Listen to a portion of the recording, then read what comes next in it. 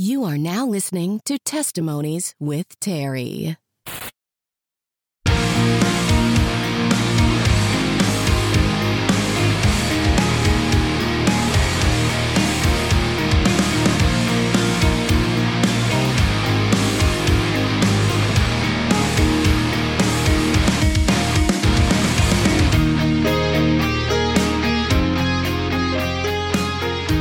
Hey, what's up, everyone? I'm Terry Skaggs, and welcome to the first episode of Season 2 of Testimonies with Terry. I'm excited to be back, giving you more testimonies. And guys, we are starting the season off with a bang because you are going to hear the testimony of a man who found healing and reconciliation in his relationship with his dad when he was a kid, overcame addictions to numerous substances, and cemented his faith while living out his childhood dream of becoming a professional wrestler. He was known as Gunner in Impact Wrestling, Jaxson Ryker in WWE, but now he's known as being unashamed, redeemed, and reborn. Ladies and gentlemen, this is Chad Lale's testimony.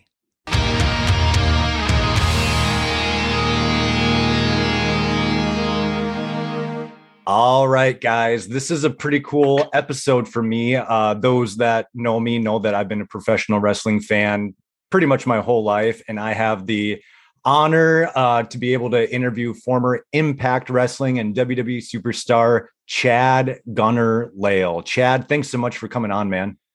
Absolutely, man. I got a bunch of different names, so we'll just stick with Chad today. Sounds good.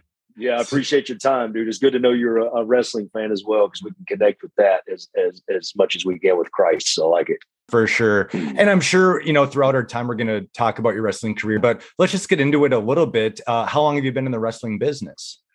Oh, man. So it's what I want to do since I was 5. I'll be 40 years old, June 6th. So 2022, June 6th, I'll be 40. August will mark 22 years for me. 22 years of wrestling. Started at 19, right out of high school. Basically, my dad is like, hey, you can do anything you want to do as long as you finish school. And all I ever want to do is wrestle. So, yeah, 22 years strong, man. I mean, really no time off other than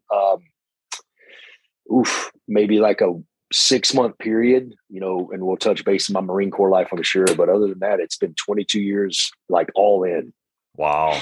How's your body feeling after 22 years? Honestly, really good. I went through a phase in 2015 where I had a pretty, I say severe, I guess it was neck injury. I praise the Lord, it didn't involve surgery. I chose to go, massage therapy, chiropractic, and just rehab it on my own. So other than that, lower back issues, but nothing crazy. Knock on wood. Thank the Lord. I've never had any surgeries. That's caused me to be out for a long time. And I tend to train with my training, very smart now, with rehab and just massage therapy, like I mentioned, stretching. I just try and take care of this body, man. It's what's provided for my family for many years. So I've been very blessed. Yeah, man. Praise God. I mean, I can't imagine that there's too many men and women who have been in the business for that long, that haven't had to go through, surgeries and things like that. So, man, God's favor seems to definitely be on you. Amen, dude. Yeah, no, I've no knee surgeries. I was, training a client this morning. I do some coaching at a D1 gym facility, strength and coach. And, I was talking to her. I was like, I've been very blessed, like no surgeries, no knee issues. And man, you're right. His hand's definitely been on my career because I've done some dumb things in the ring. So well, that's awesome, man. I'm happy for you and happy for your family too. Obviously it affects the family if you get injured. And so not really having to go through that. That's awesome. Chad, why don't we go back to the beginning? That's kind of how we usually start off these episodes, is just kind of going into where did you grow up and what was family life like for you? For sure, man. Yeah, dude. So born June 6, 1982. I'm from small town Hickory, North Carolina. If you know anything about North Carolina, it's a mountain town. We're like on the edge of Asheville, or so. Just a small furniture town. Nothing crazy there. Wasn't anything going on. Furniture town. You either worked at a furniture market or you're like my dad, who was a meat cutter for 30 some years, worked at a market. For me, dude, just growing up was basically, I grew up in a single family home, single parent home, I should say. So with my mother, until I was around 10 years old, and it just, my dad came into my life around that 10-year mark. But so I remember, with mom, she worked 2 or 3 jobs to provide for me and 2 other, a brother and a sister.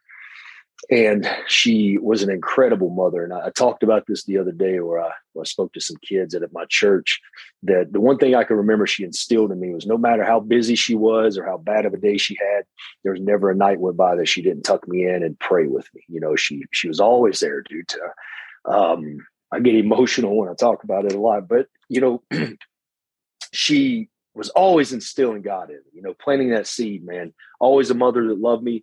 And, once dad moved into my life when I was 11, well, I know you're a therapist, right? So yep. It's funny we talk about that because it wasn't that my father was running from me or didn't want to be a part of my life. He was going through some issues in his life as well. And now we're best friends. I mean, he raised me, but there was a moment in my life when I was around 9 and I was just battling these things of, man, I want a dad in my life. And what have I done wrong? Or is there something I can do? So mom took me to a therapist, it's something that was new to me as a 9-year-old kid, opening up.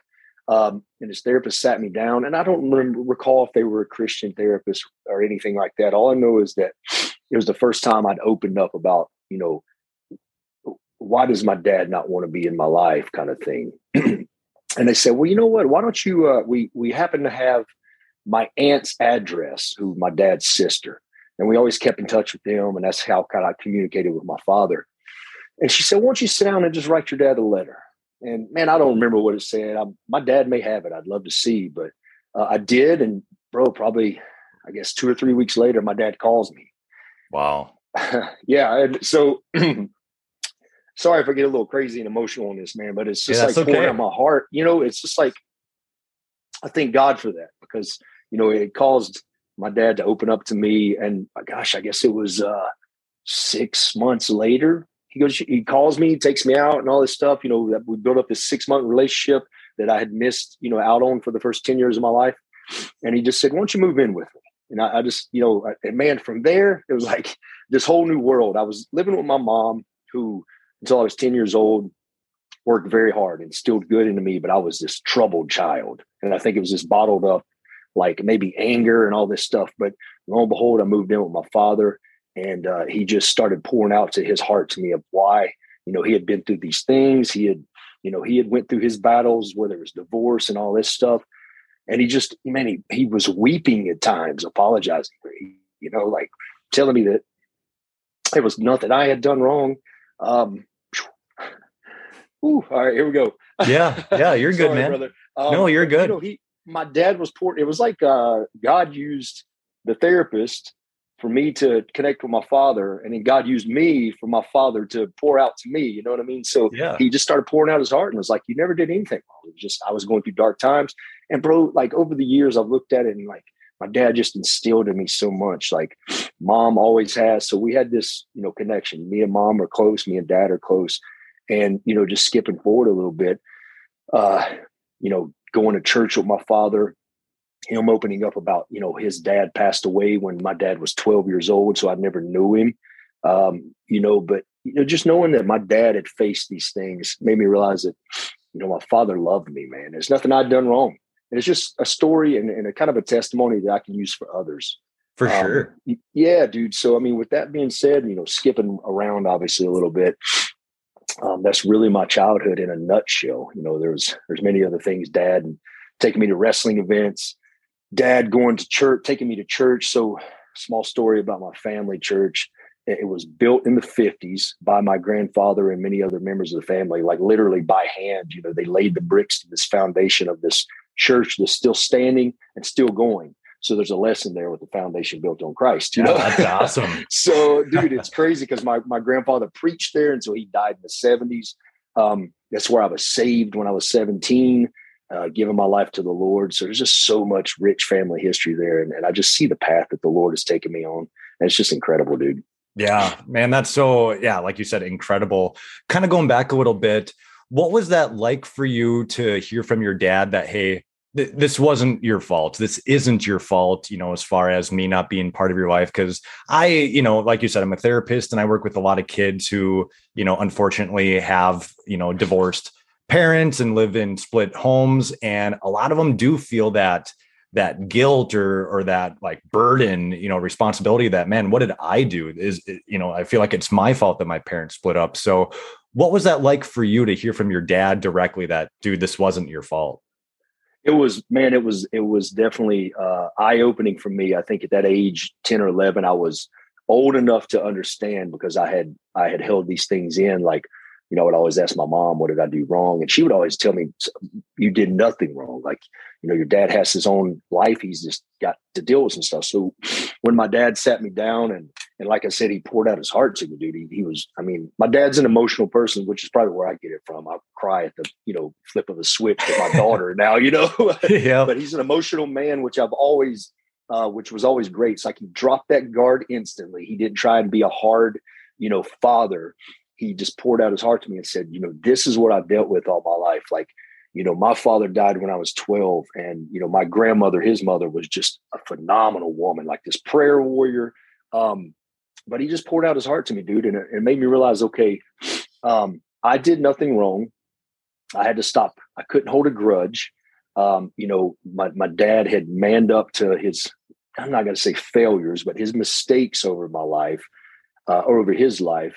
And it just made me realize that, it's helped me throughout the years because I do with youth ministry. I face what you're talking about, where a lot of kids are going through divorces, or I get a chance to speak at a boys' home in my hometown where these kids are in this facility because some of their parents are in jail for murder.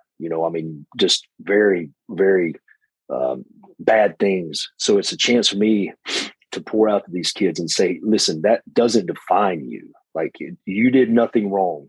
We all have this path we choose. Sometimes it's good, sometimes it's bad. But just having my dad pour out to me like that made me realize, okay, he let me know there was nothing you did wrong, son. Like I chose my own path. I made my mistakes, but I love you, and I want to be a part of your life now. And it's good that, it wasn't one of those situations that you probably have been around where it's like a parent comes into a life and then 6 months later they're gone again. So I didn't have to deal with that. So I don't know how to answer that question. Yep. But I just know that it showed me that my earthly father, loved me for who I was, and there's nothing I did, wrong. Yeah, man, that's so awesome. Your dad sounds like a amazing man. And, I feel like that's just part of being a man, right? Is just taking ownership over, and accountability over, like you said, just some of the mistakes that we made and he did. And obviously there's true repentance there and remorse. Mm-hmm. And I'm really happy that you guys had those conversations, those talks. I'm sure that they were probably tough and really emotional, but also very healing as well. Before dad came into your life, did you have any other like strong male influences in your life? I did. So my sister obviously has another, a different father. He was one that was, there when I was growing up till, I guess him and my mother had split maybe when I was around 8 or 9 years old. But he was the one I remember that was a strong male figure in my life that taught me how to ride a bike, taught me right from wrong as best as he could, disciplined me or whatnot. It was kind of a good father figure to me. And then occasionally him and I still talk. It's not like an every day or every week thing, but I have thanked him because he's one I can vividly remember as a child growing up and going, he was in that position that he instilled good into me. So yeah, definitely just an important role model growing up as a kid. Very cool. So dad comes in your life around 10, 11 years old. What was school like for you throughout, your childhood here, Chad? Man, I remember liking school for the most part. I do remember, and I think you touched on this in your testimony about, I was bullied a lot. I was bullied a lot for, I had hand-me-down clothes because, we weren't from a wealthy family. I was bullied a lot because I was an overweight kid. I was always very active, but I was bullied because of that. So I do remember that about school, but I remember doing really well in school. I mean, it was something I always, never hated school. I can say I hated the fact that I had to get on a bus and knowing when I get off a bus that there was a kid at the bus stop that was going to want to beat me up or whatever, you know what I mean? Yeah. So for me, I vaguely, yes, I definitely remember the bullying part. But I bounced around to many different schools growing up because my mom had moved, we moved towns a lot. So I think maybe I was in, one school the longest probably for 2 years. So I was at a bunch of different like elementary schools until I moved with my father, and it was just like grounded where I was. So I do remember that being very hard on me because it was hard to make friends. You make friends. Yeah. Next year and there's by no means blaming my mother for that. It's just, she had to do what she had to do at the time. So school was a bounce back and forth. I don't remember much of, the early years, but just, I do remember the bullying part. Yeah. How did you deal with that? Man, I'm trying to think of an escape for me. So like at the time, I guess an escape for me, honestly, and not being cliche about it, but was pro wrestling. Mm-hmm. Like I escaped with pro wrestling.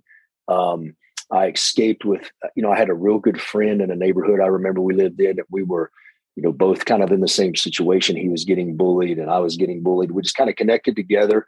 It was like, all right, what can we do about this? We can stay together and be sure we always got each other's back.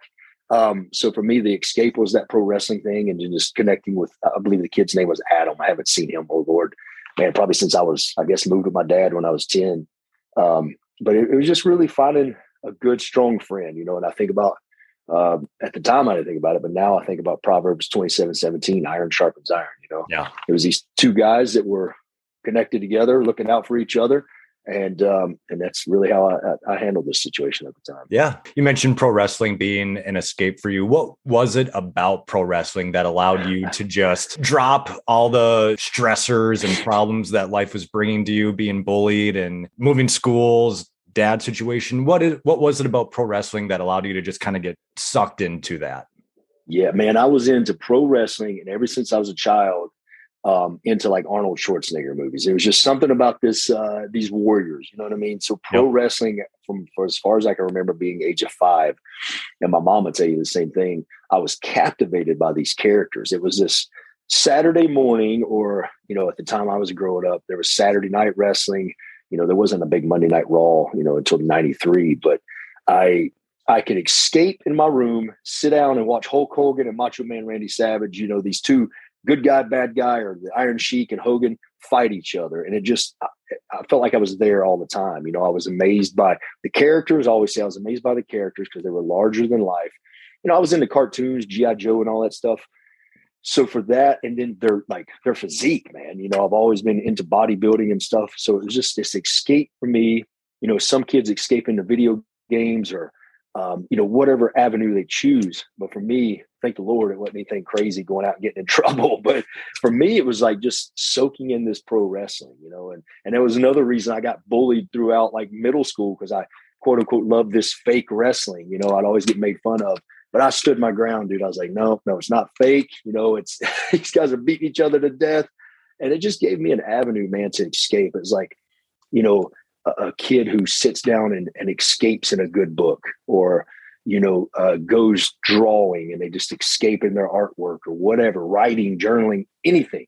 For me, it was sitting in front of a TV and nothing else mattered. Like these larger than life characters that were portrayed on TV, nothing else mattered. Yeah, no, I can definitely relate to that myself. 9 years old is when I got into wrestling, and like you said in my testimony, I was bullied for being overweight, and you could just get lost in those characters, right? And almost kind of like live vicariously through them as well, like kind of like feeling like, man, I could be that guy, or so. It's awesome that you had that escape. You mentioned, you'd get bullied, wrestling is fake, things like that. Being in the business for 22 years, when you hear people even to this day say, oh, that's just fake stuff, oh, that doesn't hurt, or, comments like that. What's your response to that?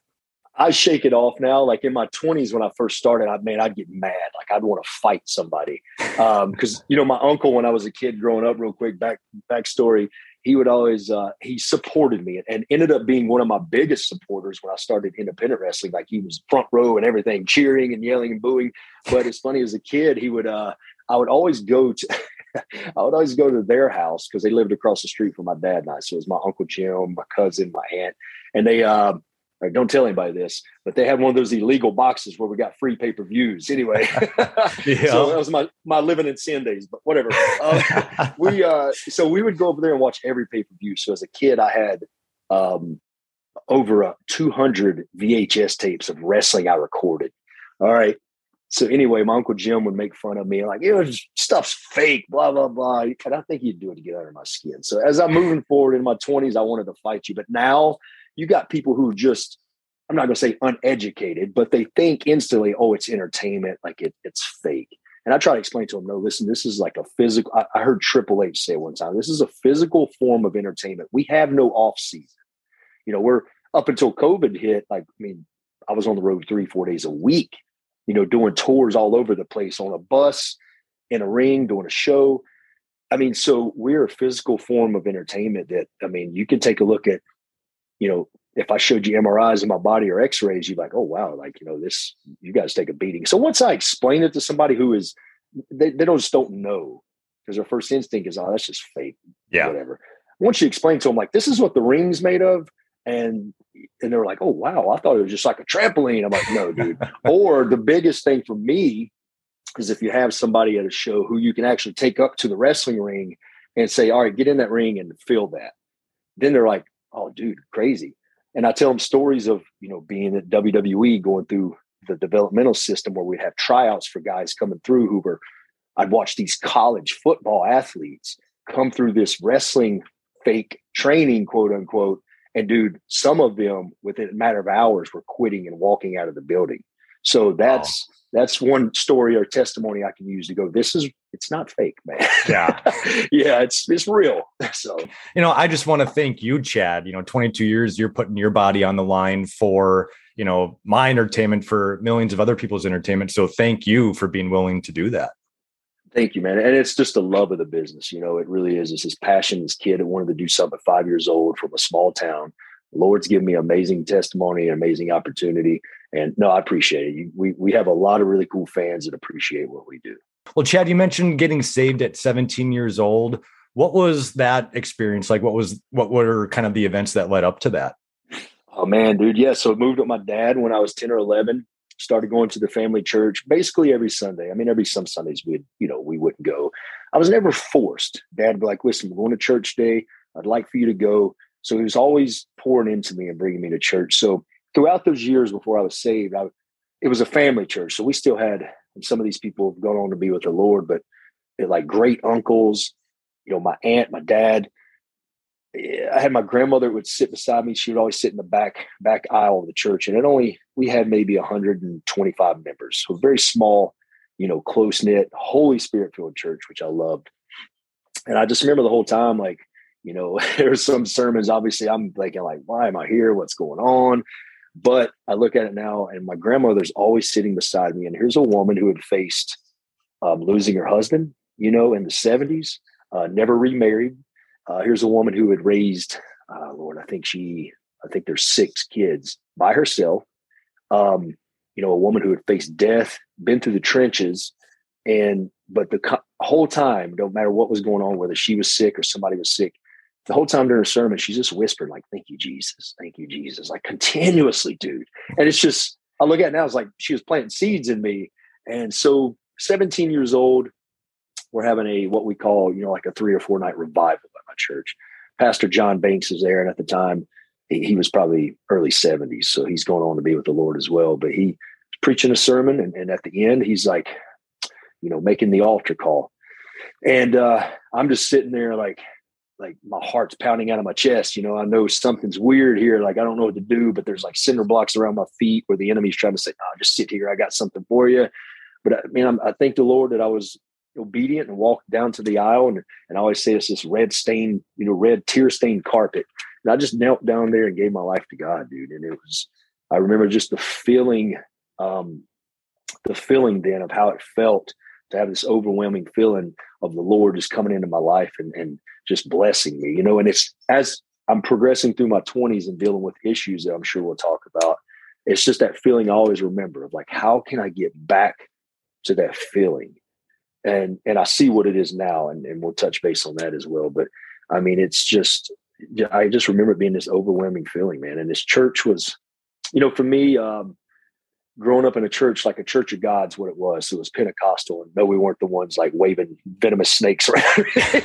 But, for me, like people listening, like hearing people speaking in tongues or Holy Spirit filled church, or you see an 80-year-old woman who comes in on crutches, but when she's leaving, she's running up and down the aisle. And as a kid, you're like, dude, what's going on right now? But as, a man of God, I realized that, like, okay, this was not just something that was a put on. Like, there's something real about this. And I felt it that night, man. So when 17 years old, when I gave my heart to the Lord, like, it just completely, it changed my life. It changed the trajectory of my life, the path of my life, helped me into my 20s as I was dealing with drug issues and all this other stuff. Just an amazing feeling, bro. Sounds like that happened right before you probably graduated high school.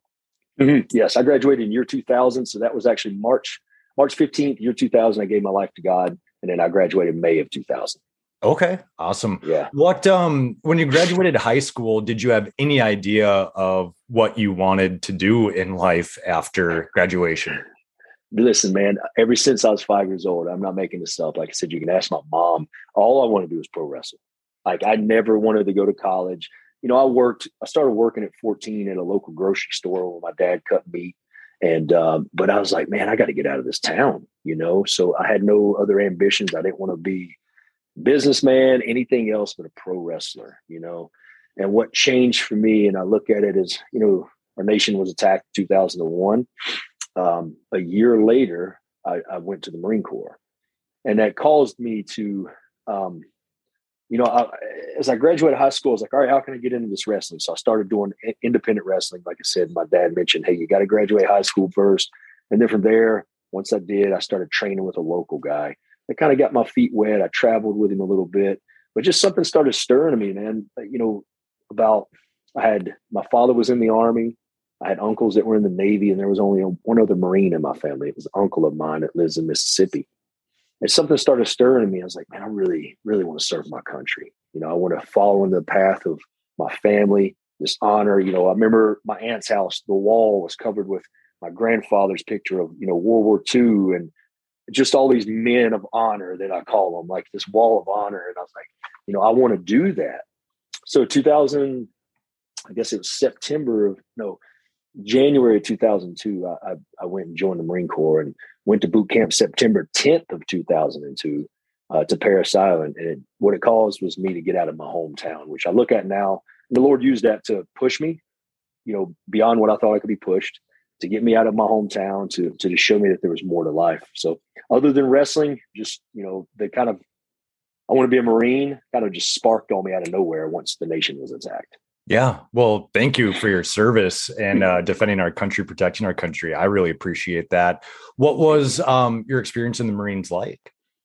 Dude, it was first couple of weeks. I spoke the other day to some kids, and they were asking me the same question. It was in the first couple of weeks, I was like, what have I got myself into? Because 2002, I mean, you go down to Parris Island, September, it's hot. You got these drill instructors screaming at you. The first 3 days or 72 hours, I bet I slept 3 hours total. So it's a shock because they're breaking you and basically making you into a new person, basically training you to be a United States Marine. So the Marine Corps was, like I said, probably one of the best decisions, if not the best decision, other than giving my life to the Lord, that I've made, because it caused me to get out of this small town.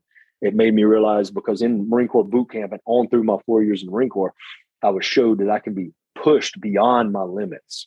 I can achieve anything I set my mind to. So I go into boot camp, not the most physically fit person that they had, not the smartest one they had, not the you had these kids coming right out of high school football who could just run forever. And here I am, like, that's not me. But what I have and still have that I showed was I had heart and determination. So my goal in the Marine Corps boot camp was, I want to be an honor grad. There ain't no reason why I should have been an honor grad, dude. No reason other than the Lord saying, like, you will be if you put the work in. And, December 10th, 2002, here I am standing on the parade deck in my dress blues, in the Marine Corps, you have a battalion of Marines that graduate, and there's, whatever, 3 different squads, or, there's so much going on, but you have certain Marines that get to wear the dress blues, and the other ones are in a different uniform. So I'm one of those Marines that got to be an honor grad because of just hard work and just determination. And I think it showed with just leading people, you know what I mean? So it just caused me to kind of step out of my bubble as a child, because being bullied, I didn't, I thought maybe I was a failure or this or that, but going into the Marine Corps really showed me, no, man, you can do anything you set your mind to. And it pushed me beyond my physical limits, mental limits, and all this stuff. But I knew I wanted to be an honor grad. And then throughout my Marine Corps career, there's just certain goals that I strive to achieve, being a sergeant before I got out. And I reached that rank about 6 months before I got out, getting awards for certain things. And just, but Marine Corps is also a time where I kind of took my eyes off the cross, and started to seek more worldly pleasures. I didn't have somebody to disciple me. I was in different states or different countries at the time, and chose to, dive into alcohol, dive into pill issues, and just all these other things, man. So the world really opened up to me, this thing that I was in this little bubble in my hometown. But once I got in the Marine Corps, it's like the enemy used that to entice me with different things in the world, that 1 John 2 talks about. He used those things to persuade me to go down a different path. But it's still, I never lost that drive to be better. I never lost that drive to want to help people, and I never lost the drive to pro wrestle. I still, while I was in the Marine Corps, I was lucky enough to be stationed at Camp Lejeune, North Carolina, which was about 5 hours away from my hometown. So every weekend I would drive home to do an independent show, making no money, but knowing that I had to pay these dues, and it gave me an opportunity to keep wrestling. So, yeah. Wow. Sounds like you had a very accomplished and decorated career in the military. And thank you again, Chad, for your service. It also sounds like, though, as you mentioned, that was a time where you're kind of stepping, away from the cross, getting into the worldly pleasures. Looking back at that, what do you think was kind of the main contributors to you, going more towards that worldly way of living instead of sticking, on that straight and narrow? Yeah. So I've been asked that a few times, and really what I guess I just got around the wrong crowd. Paul talks about, I believe in 1 Corinthians, maybe somewhere in there, that bad company corrupts good character, and it's what happened to me is when I was saved at 17, what I missed was not because someone didn't try and come to me, but I didn't choose to be discipled. Because I always tell these young Christians, when you give your life to the Lord, oh, there's an amazing feeling. Oh, it's unbelievable, and you can't explain it. But 2 weeks later, if you don't have somebody to help that iron sharpen iron, the enemy's going to attack you. It's the parable of the seeds, basically, Jesus talks about. He comes in and chokes you out. And that's what happened to me, dude.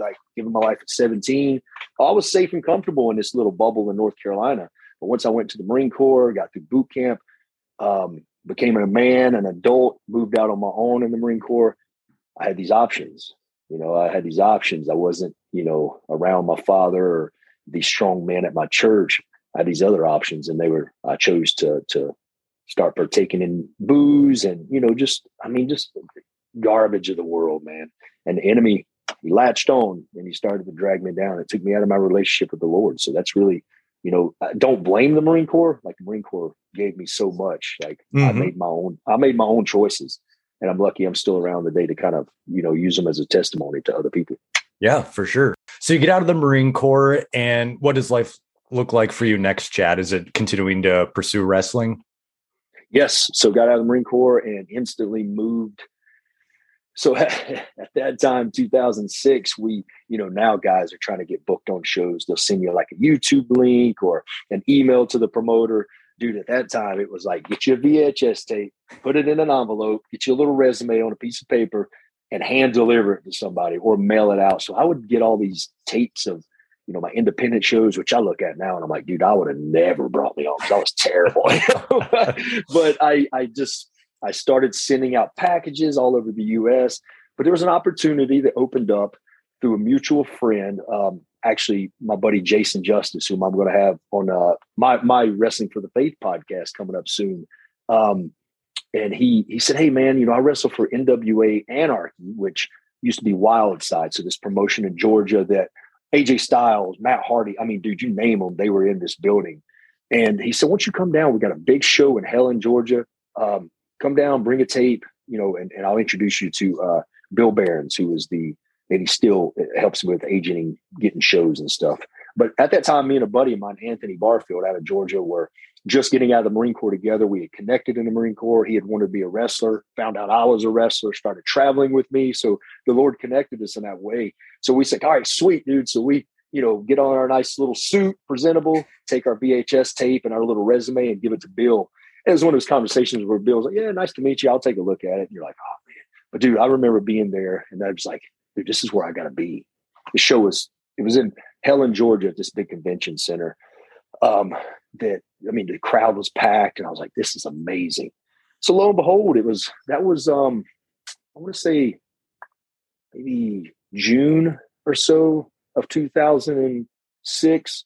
And then in August of 2006, somewhere around there, I may be getting dates wrong. But anyway, it was a couple months. He called us in and said, hey, come on in. We got, TV tapings tonight, and we'd like to give you guys a tryout match. We come in and we end up wrestling Xavier Woods, who is on WWE now, the New Day. At the time, he was Apollo Creed, him and his tag team partner. So we always laugh about that. It was our tryout match, me and my buddy Anthony, who was Truett Fields. We were this amazing tag team called Muscle Madness, which was great. So we had this tryout match, and one thing led to another. And that just projected me kind of. So NWA Anarchy was part of the NWA affiliate, which, if anybody's wrestling fans in the 80s and 90s, it was this huge territory. Basically, we're still territories throughout the United States. So it just started opening up doors for me, man. Bill was like, hey, we'd like to have you guys full time, and start coming down here. It was every week. So I'm driving from North Carolina, to, Georgia there. And it was probably 4 hours one way for me, not making any money hardly, but paying dues. And I knew, okay, Bill had connections with, at that time, WWE or WWF at that time, Impact Wrestling. And I was like, well, you know what, if you got to do it, you got to pay the dues to get there. So for me, that just opened up so many doors and so many opportunities, man. It really helped me, kind of craft my skills in the ring, just the guys I got to be in the ring with, be part of a TV product, learning how to be near a camera and around a camera. The crowds were insane. The building was this old, like Southern Baptist church that, they call it the Southern Church of Professional Wrestling. That's what we called it. And it was just hot in the summer, cold in the winter, but the crowds were always nuts. I mean, it sat probably 300 or 400 people, and they were just insane, dude. But that's really what changed my wrestling career, getting a chance to go there. And just, man, God used it to just open up so many doors for me. Yeah. Is that when you feel like you like made it in the business, or when did you feel like you really arrived in the pro wrestling industry? I think that was the start of it. So during the Marine Corps, obviously I was deployed some, I could basically every weekend I was going to do these small shows when I could. I mean, all over the place, dude. There was times where we would drive 20-hour round trip. Have to be back at base on Monday morning at 5 a.m. for, physical training with our platoon. And I would get to my barracks room at like 4 a.m. because I'm driving. No sleep. But when that happened, to go into NWA Anarchy, it opened up doors. And like I said, it helped me kind of craft my skill. And that's really where I started to feel like, okay, I have an opportunity here, because I'm getting seen by all these NWA promotions in California, Michigan, just like all kinds of areas. So it really was one of those things where Bill, I think, saw the drive in me. My buddy Anthony kind of, went a different way. We're still really good friends and stuff. But, I had this drive where this is all I wanted. I was going to give up everything. I mean, everything. I would literally at the time sold my soul probably, to be a pro wrestler. It consumed me. And I think Bill saw that drive and just said, you know what, I'm going to help this kid out. So it definitely was where I started to go, okay, I have a big opportunity here to make it and make money and be what I wanted to be as a kid. Yeah. And then from there, is that where you went on to TNA Wrestling, Impact Wrestling? Yep. So the Bill Behrens I mentioned opened up a door. He knew Terry Taylor really well, which Terry Taylor comes from NWA. Used to be like we always picked on him, the Red Rooster from WWF in the day. Yep. He would come down every once in a while because he was one of the office agents for TNA, and he would see the shows. And Bill would always be, hey, keep an eye on. At the time, Phil Shatter is what I wrestled as, and Terry would always introduce himself and was just always a really cool man. Ended up being a good mentor for me throughout my life, and a spiritual brother as well that helped me a lot. So anyway, that opened up doors to where Terry was like, all right, if I can do anything for you, I'm going to try and get your foot in the door at Impact or TNA. And he did. He called me one day and said, listen, I got this opportunity. It's not wrestling right off the bat, but here's what I can offer. Every week we do 2 or 3 days in a row, Impact tapings at Universal Studios. Drive down on your own. We'll pay for your hotel. We'll pay you $200 a day. But you're just going to kind of be an on-air security guy for Dixie Carter. And I was just thinking, dude, whatever. Like, here's my opportunity. Like, here's, some guys are like, oh, no, I'm too good for that. But me, I'm like, I'll do whatever I have to do. Mm-hmm. And he saw that, man. He saw that. And obviously it paid off because I was with the company for 5 years. But he just saw that drive, I think, in me once again. And we would wrestle Anarchy on Saturday night, get in a car at 11 p.m., drive to Orlando, which was 9 hours, get to a hotel at 7 or 8 in the morning.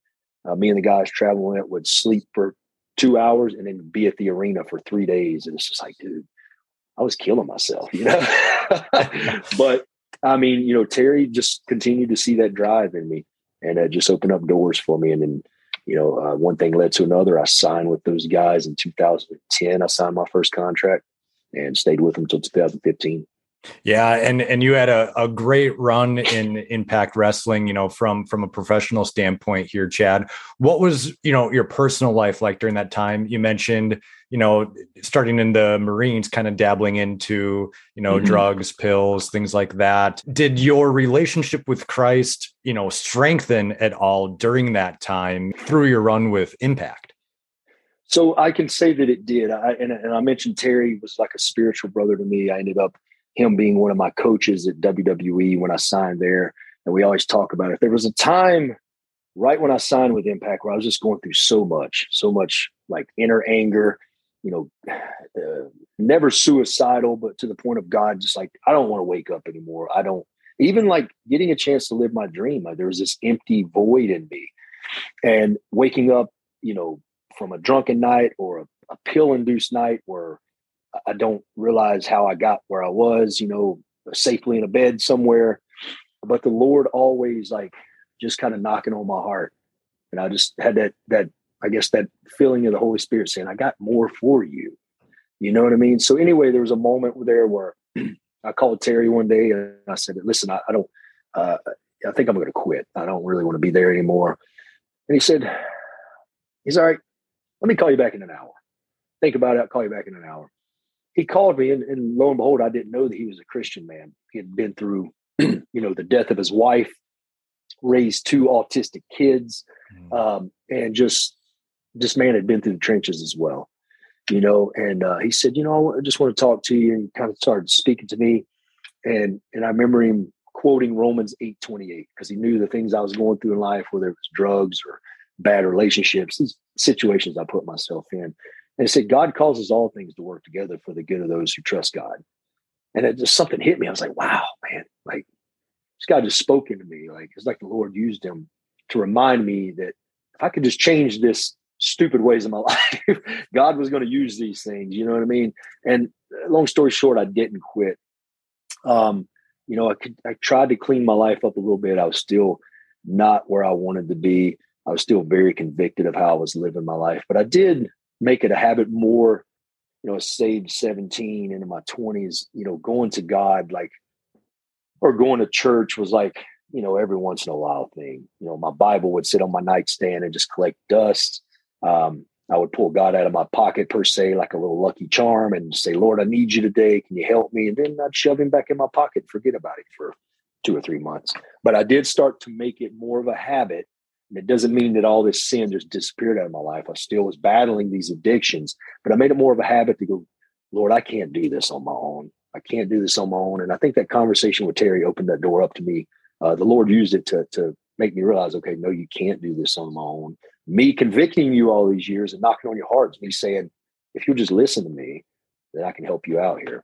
So it definitely caused me to get into the Bible a little more. This wasn't like I am now where it's every single day, but it wasn't sitting on my nightstand just collecting dust. I was actually going to the Lord in prayer, and it wasn't these little measly prayers that I prayed when I was a kid, like, now I'll lay me down to sleep. It was like, God, like, I need you. Please, please, please, I need you. Like weeping and these things I'd never experienced before, really, like on my face, just crying out to the Lord. So that, a spiritual aspect, it definitely started to kind of birth something in me. I started to kind of go back to the cross.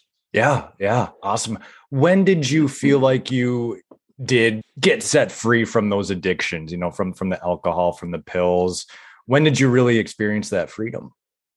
So really for me, it wasn't super long ago. Like, some guys are talking to you and they're like, oh, 20 years ago, I gave up this and that. I started to clean things up around 2014, like, that 10 to 2014 area, it wasn't consuming me as much as it had been.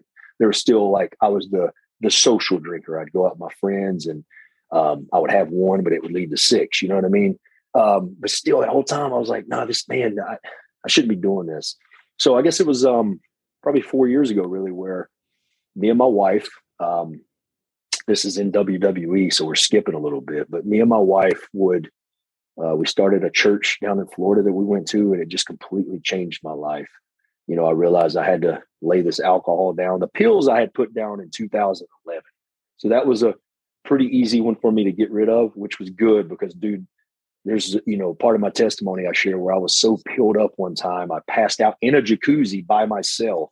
Oh, man. Nobody around. And I woke up and I'm dry closing in a bed. I'm like, and I literally, no lie, I asked everybody in that house that night, like, hey, who helped me out? Nobody knew. Nobody could tell me. And I was like, wow. So the pill problem ended. Drinking was more of a social thing for me. But really that church, down in Florida, just kind of realized we had this little girl, my daughter, who's 5 now. It's like, I have to be a role model. And if I'm seeking after the Lord and I'm wanting to, I'm praying to God, Lord, use me in mighty ways to speak to kids. I can't be speaking to kids and then 2 days later going to party and do stuff. Yeah. So the Lord said, you need to lay that down. You need to take that to the altar like you did at 17 years old and give that away.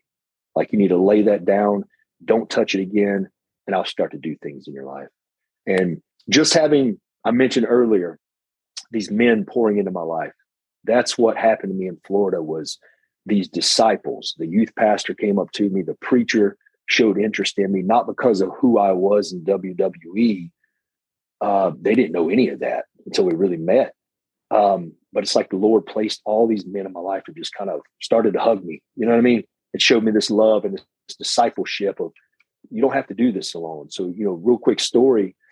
What really started helping me out too was I joined a small group, and it was, it was me in my 30s. And then all these old men, dude, I'm talking about like 60s and 70s. And I'm just thinking, God, what are you doing? Like I'm surrounded by a bunch of old farts here. Like, what are they going to teach me? What that caused me to do, Terry, was drop my guard, because all my life, I felt that I was this tough man. I couldn't cry. I couldn't do this. I could do this all by myself. But that caused me to drop my guard because I started talking to these 60 and 70-year-old men who were warriors for Christ for 50 years, who had been through death and all this other stuff, who had battled addiction, whether it was porn addiction that I battled or alcohols or divorce or whatever. Dude, they started to show me, man, like we're more than conquerors, but we have to do it together. The 12 disciples didn't do it in a single manner. They came together.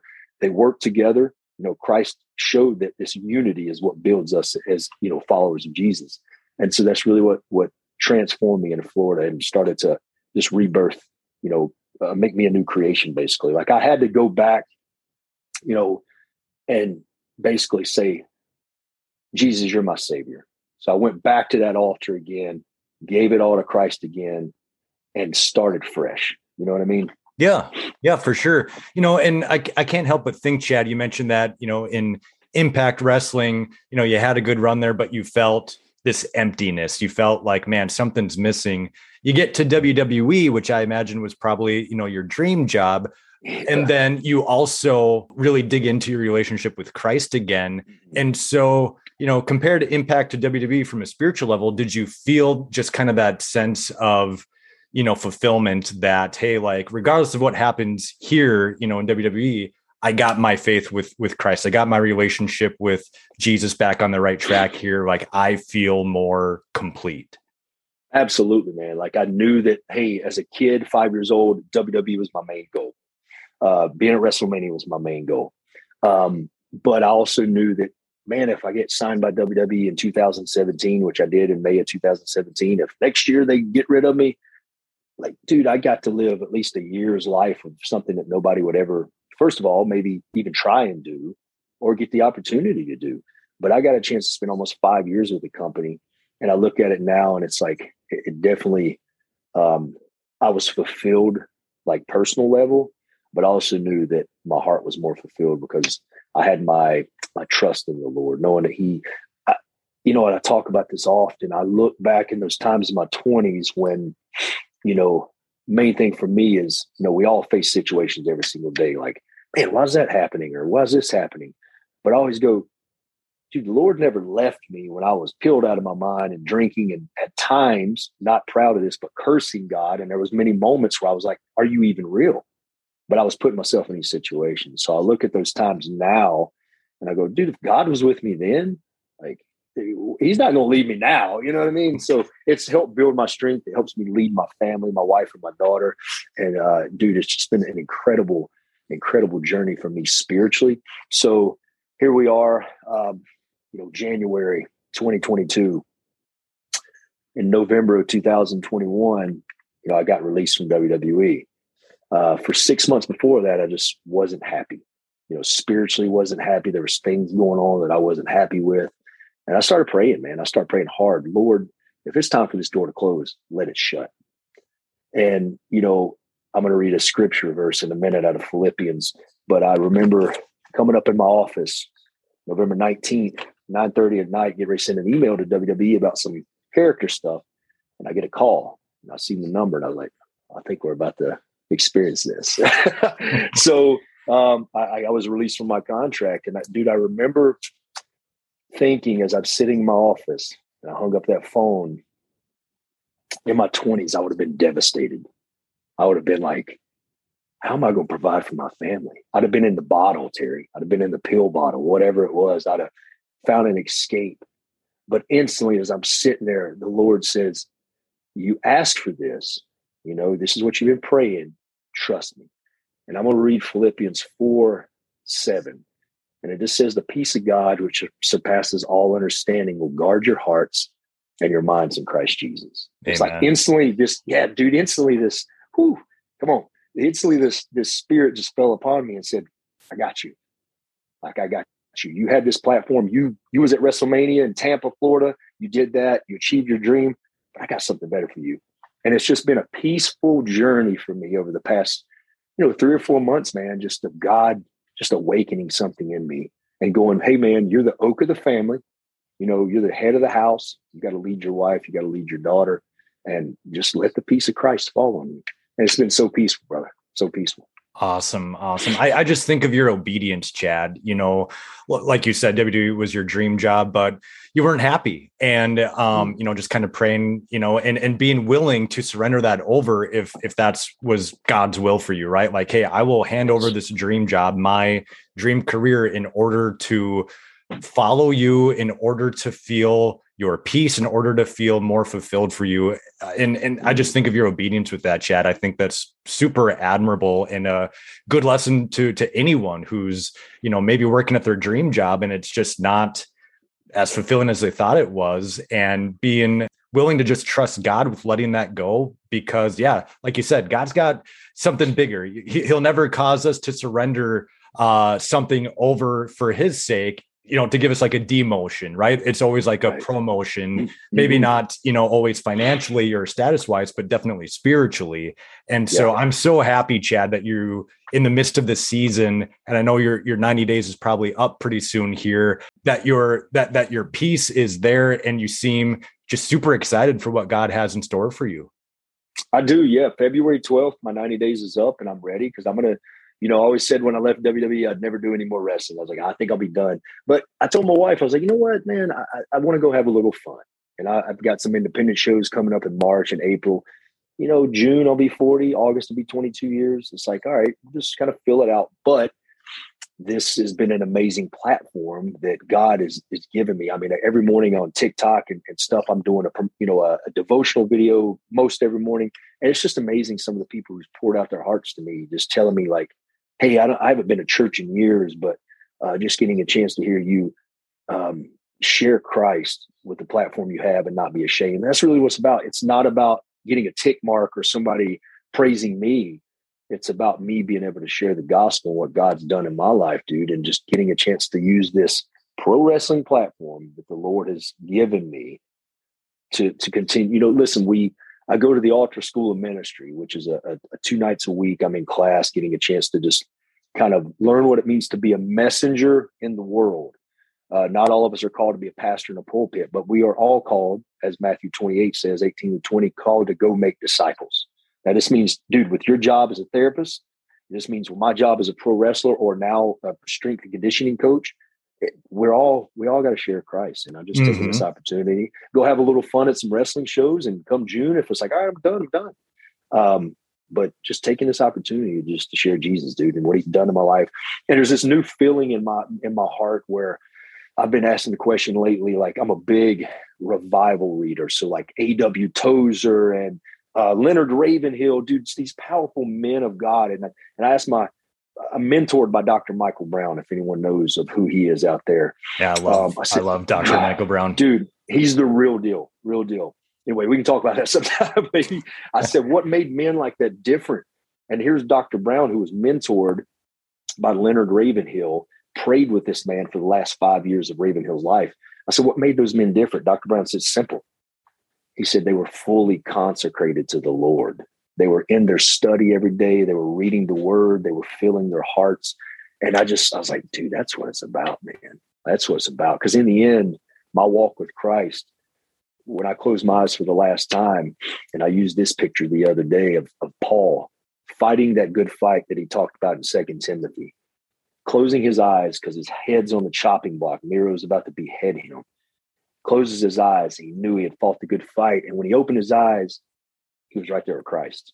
I'm like, man, that's what it's about. You read the book of Revelation. Some people it scares, dude. But Terry, I read Revelation. It's like poetry to me. I'm like, this is going to be crazy. Right. Just to set our eyes on Jesus. You know what I mean? And dude, that's really what it's about now. It's instilling in my daughter and instilling in my wife that if daddy loses his dream job, he's still strong.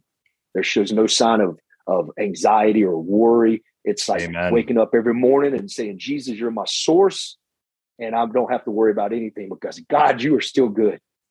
Amen. So that's what it's about, man. Yeah. I'm getting just pumped up listening to you here, Chad. This is awesome. I want to be respectful of your time here, man. I know you got to get going soon. Why don't we end with plugging your podcast? You talked about wanting to be fully consecrated. And in one of your most recent episodes of the podcast, you and Casey Cage, your co-host, talked about that. So tell us about your podcast. Yeah, dude. So that's something just kind of fell in my lap. And if we run over, I'm completely okay. I love a good Holy Spirit filled conversation. Okay. So we all good. So Casey asked me, it was back in last year, July, maybe, I want to say, hey man, him and I had crossed paths years ago. We'd crossed paths when our lives were in the same situation, a bunch of drunks and a bunch of idiots. We were living life, what we call it in hell, basically. He emailed me out of nowhere. And I was like, I ain't heard from this guy forever. But he's like, hey, dude, I do a podcast. And at the time, being with WWE, you had to be careful. I can't just go do a podcast on your own. But it's like something told me, like, hey, man, just go do the podcast. Like, whatever happens, happens. So, he interviewed me. I shared my testimony for like 30 minutes, basically what we're doing now. We kept in touch here and there.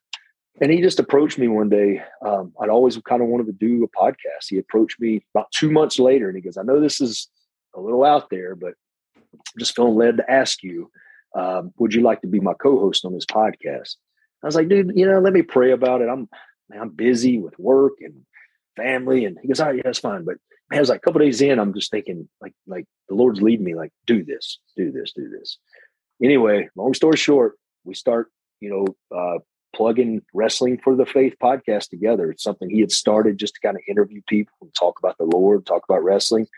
But it's really progressed into more talking about the Lord. Like we'll dabble in wrestling a little bit, and we've had Nikita on and Lodi, a couple more guests we're trying to do. But it's just been, sometimes we'll go on and we don't even know what we're going to talk about. It's just like the Lord puts this on our heart. But dude, it's been such a blessing, such a blessing. We've had so many people reach out to us to just tell us that just our hearts, things that we talk about is what they're going through that day or that week. And just to use that platform, because we all have this opportunity, so many avenues now, whether it's Twitter, Instagram, any of this stuff that can be a cesspool, but can also be an avenue to share the Lord. You know what I mean? So the podcast Wrestling for the Faith has been amazing. And our hearts now, I think, truly lie. We're starting to get some hats made. We're going to do some T-shirts. And then we really been praying into like, man, we just feel led to do a little bit more with this. So we're going to kind of start a 501c, I believe, to start kind of give money to the missions or whatnot. But we also talked about just kind of praying into it, of doing some kind of men's event, like a Wrestling for the Faith men's event where we have a few speakers come in. Casey and I speak a little bit. So we don't want to act on our own will.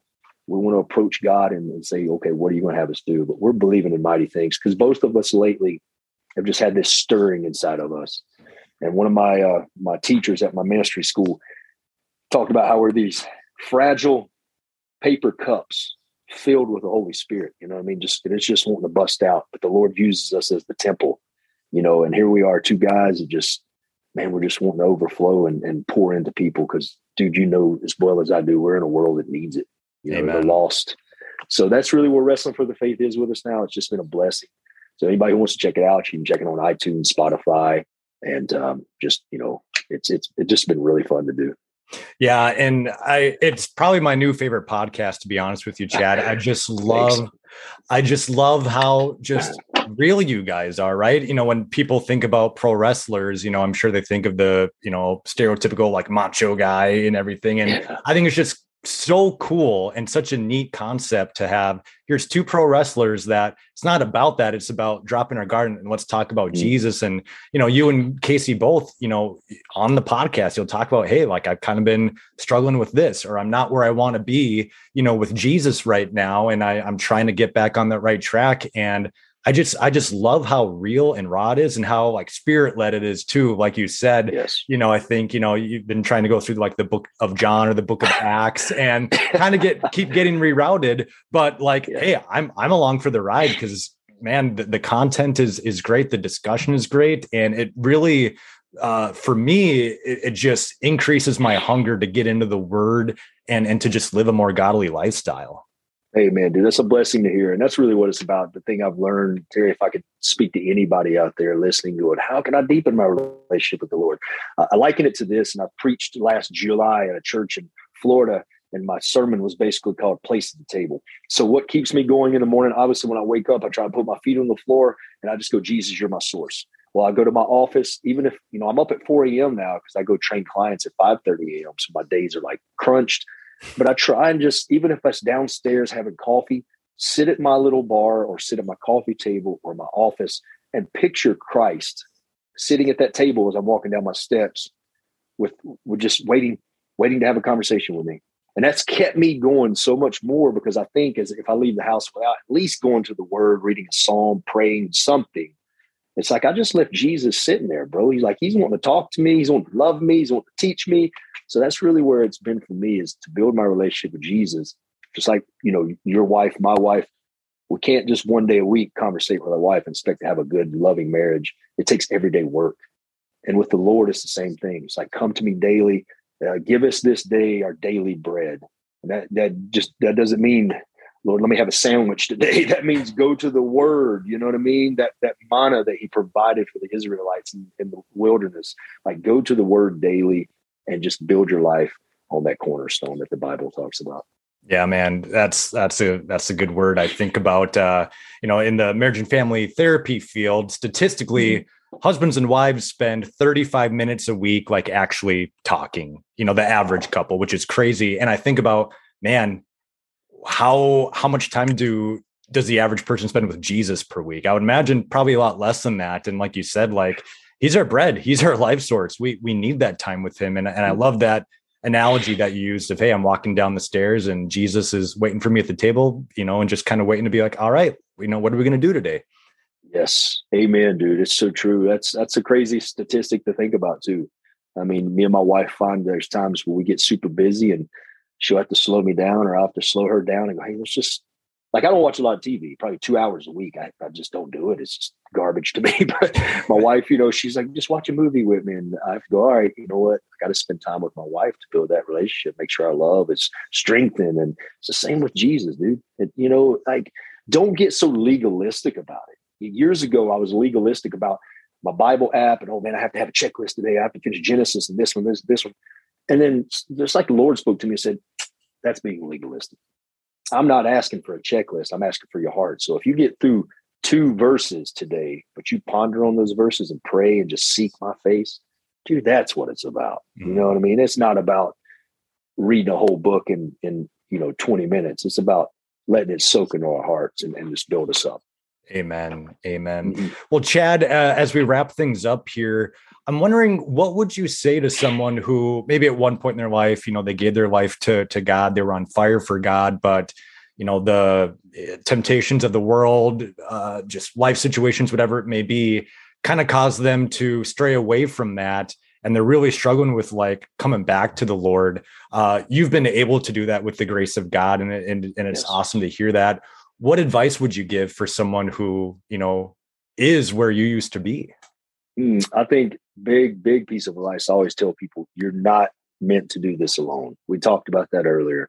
I finally dropped that guard, surrounded myself with men who loved me, who poured into me, who instilled things into me. It's being consistent. I spoke to a discipleship program yesterday to these kids who are like in their second year. And I was like, to fight that good fight, we have to be consistent. We all have things that we're consistent about. For me, it's an athlete. For me, it's waking up and my diet's right, my workout's right. Or, for you, it was going to school for so many years to do what you love to do. There's somebody out there, whoever you are, you have something that you're consistent about. But we have to be consistent about chasing after the Lord. Remember also that I think about the mentors in the Bible that we see. And I spoke about this yesterday as well. Moses, David, Paul, Peter, all these disciples and all these prophets from the old, they, God said, I found a man that seeks my heart, basically talking about David, right? And what it was, it doesn't mean David was perfect. Moses wasn't perfect. They murdered. They did all these other things. They questioned God. But it said, and I started thinking about this, no matter how many times they got knocked down, they always got back up. And I think of the story in Acts when Paul was stoned and drug out of the city. Now, do you not think he's laying there probably thinking, God, I'm just in this now? But he didn't. He knew he had a greater purpose and he got back up. And for me, speaking into someone's life who is dealing with issues or thinking that God has forgotten them or God's mad at them or God can't use you because of past mistakes, that's all a lie from the enemy. Casey says Amen. best, there's a difference between conviction and condemnation. Condemnation is the devil saying you are a failure, don't even try anymore. Conviction is the Lord saying, you have failed, but I want you to get back up and I'm going to walk with you and help you and do this again. Look at Peter, denied Christ 3 times. But in the second book of Acts, when they were filled with the Holy Spirit, he was the first one out in the streets proclaiming the good news, right?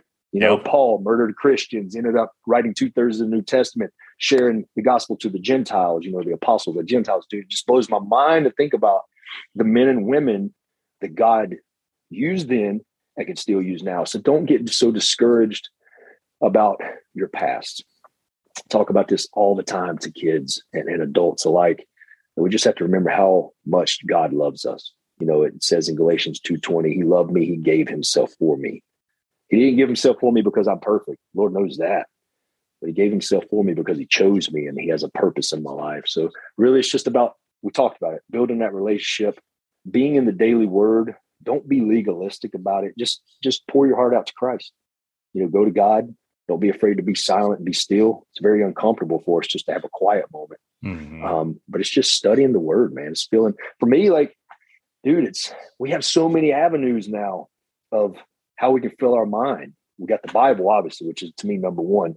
But as you're driving to work, or you're a busy man or woman, as a businessman or woman or whatever, a mother, worship song, YouTube preaching. There's so many good podcasts out there. I'd love to tweet some of them I listen to, Yep. Sharing yours, the testimonies and stuff, just hearing people's heart for God and realizing that the way that the Lord uses people, that we're not, we can't label ourselves because God has a purpose for us. So just seeking after the Lord, man, and having somebody to strengthen you and be there with you.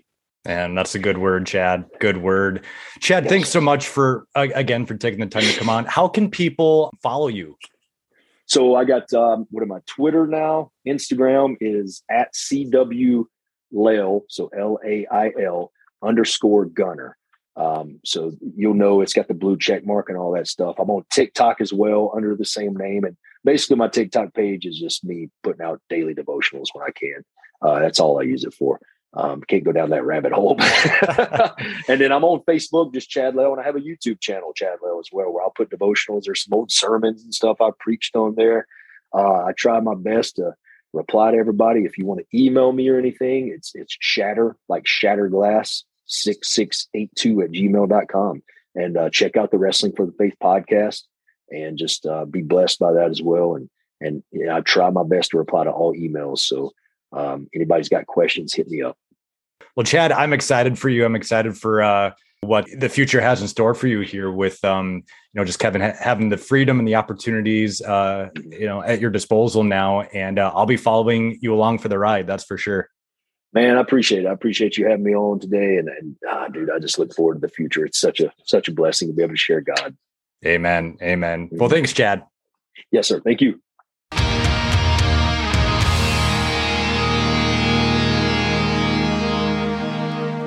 Well, guys, Chad's the man. He is the real deal, a solid brother in Christ, and I'm super pumped to see how the Lord is going to use him and his platform to make Jesus known, because that's what it's all about at the end of the day. If you have any questions for Chad, use the hashtag AskTWT across the Testimonies with Terry social media pages, and we'll have Chad answer some. Also, make sure to follow Chad on social media and check out the Wrestling for the Faith podcast. I promise you guys will love it. I was not saying it's my new favorite podcast just because I was talking to Chad. It truly is. It always leaves me wanting to press into God more, to dig into the word deeper. Him and Casey Cage do such a great job on it. And so check it out. I'll link it in the show notes, as well as both Chad and Casey's social media handles as well. One other thing you guys need to check out is Chad's collaboration with Death and Defiance. They're a Christian clothing company that makes some killer merchandise, and Chad has a couple shirts up there that look just phenomenal. I need every one of them. They turned out so good, and I'll link it in the show notes as well. Thanks everyone for tuning in to the start of season 2. I'm excited for you guys to hear the rest of the testimonies I have coming at you. So make sure you're subscribed and following this podcast however you're listening to them. And make sure to follow the Testimonies with Terry Facebook page, as well as my Instagram and Twitter pages at TWTerryPod. Until next time, make sure you're living life in such a way that glorifies God and kicks Satan's butt. Peace.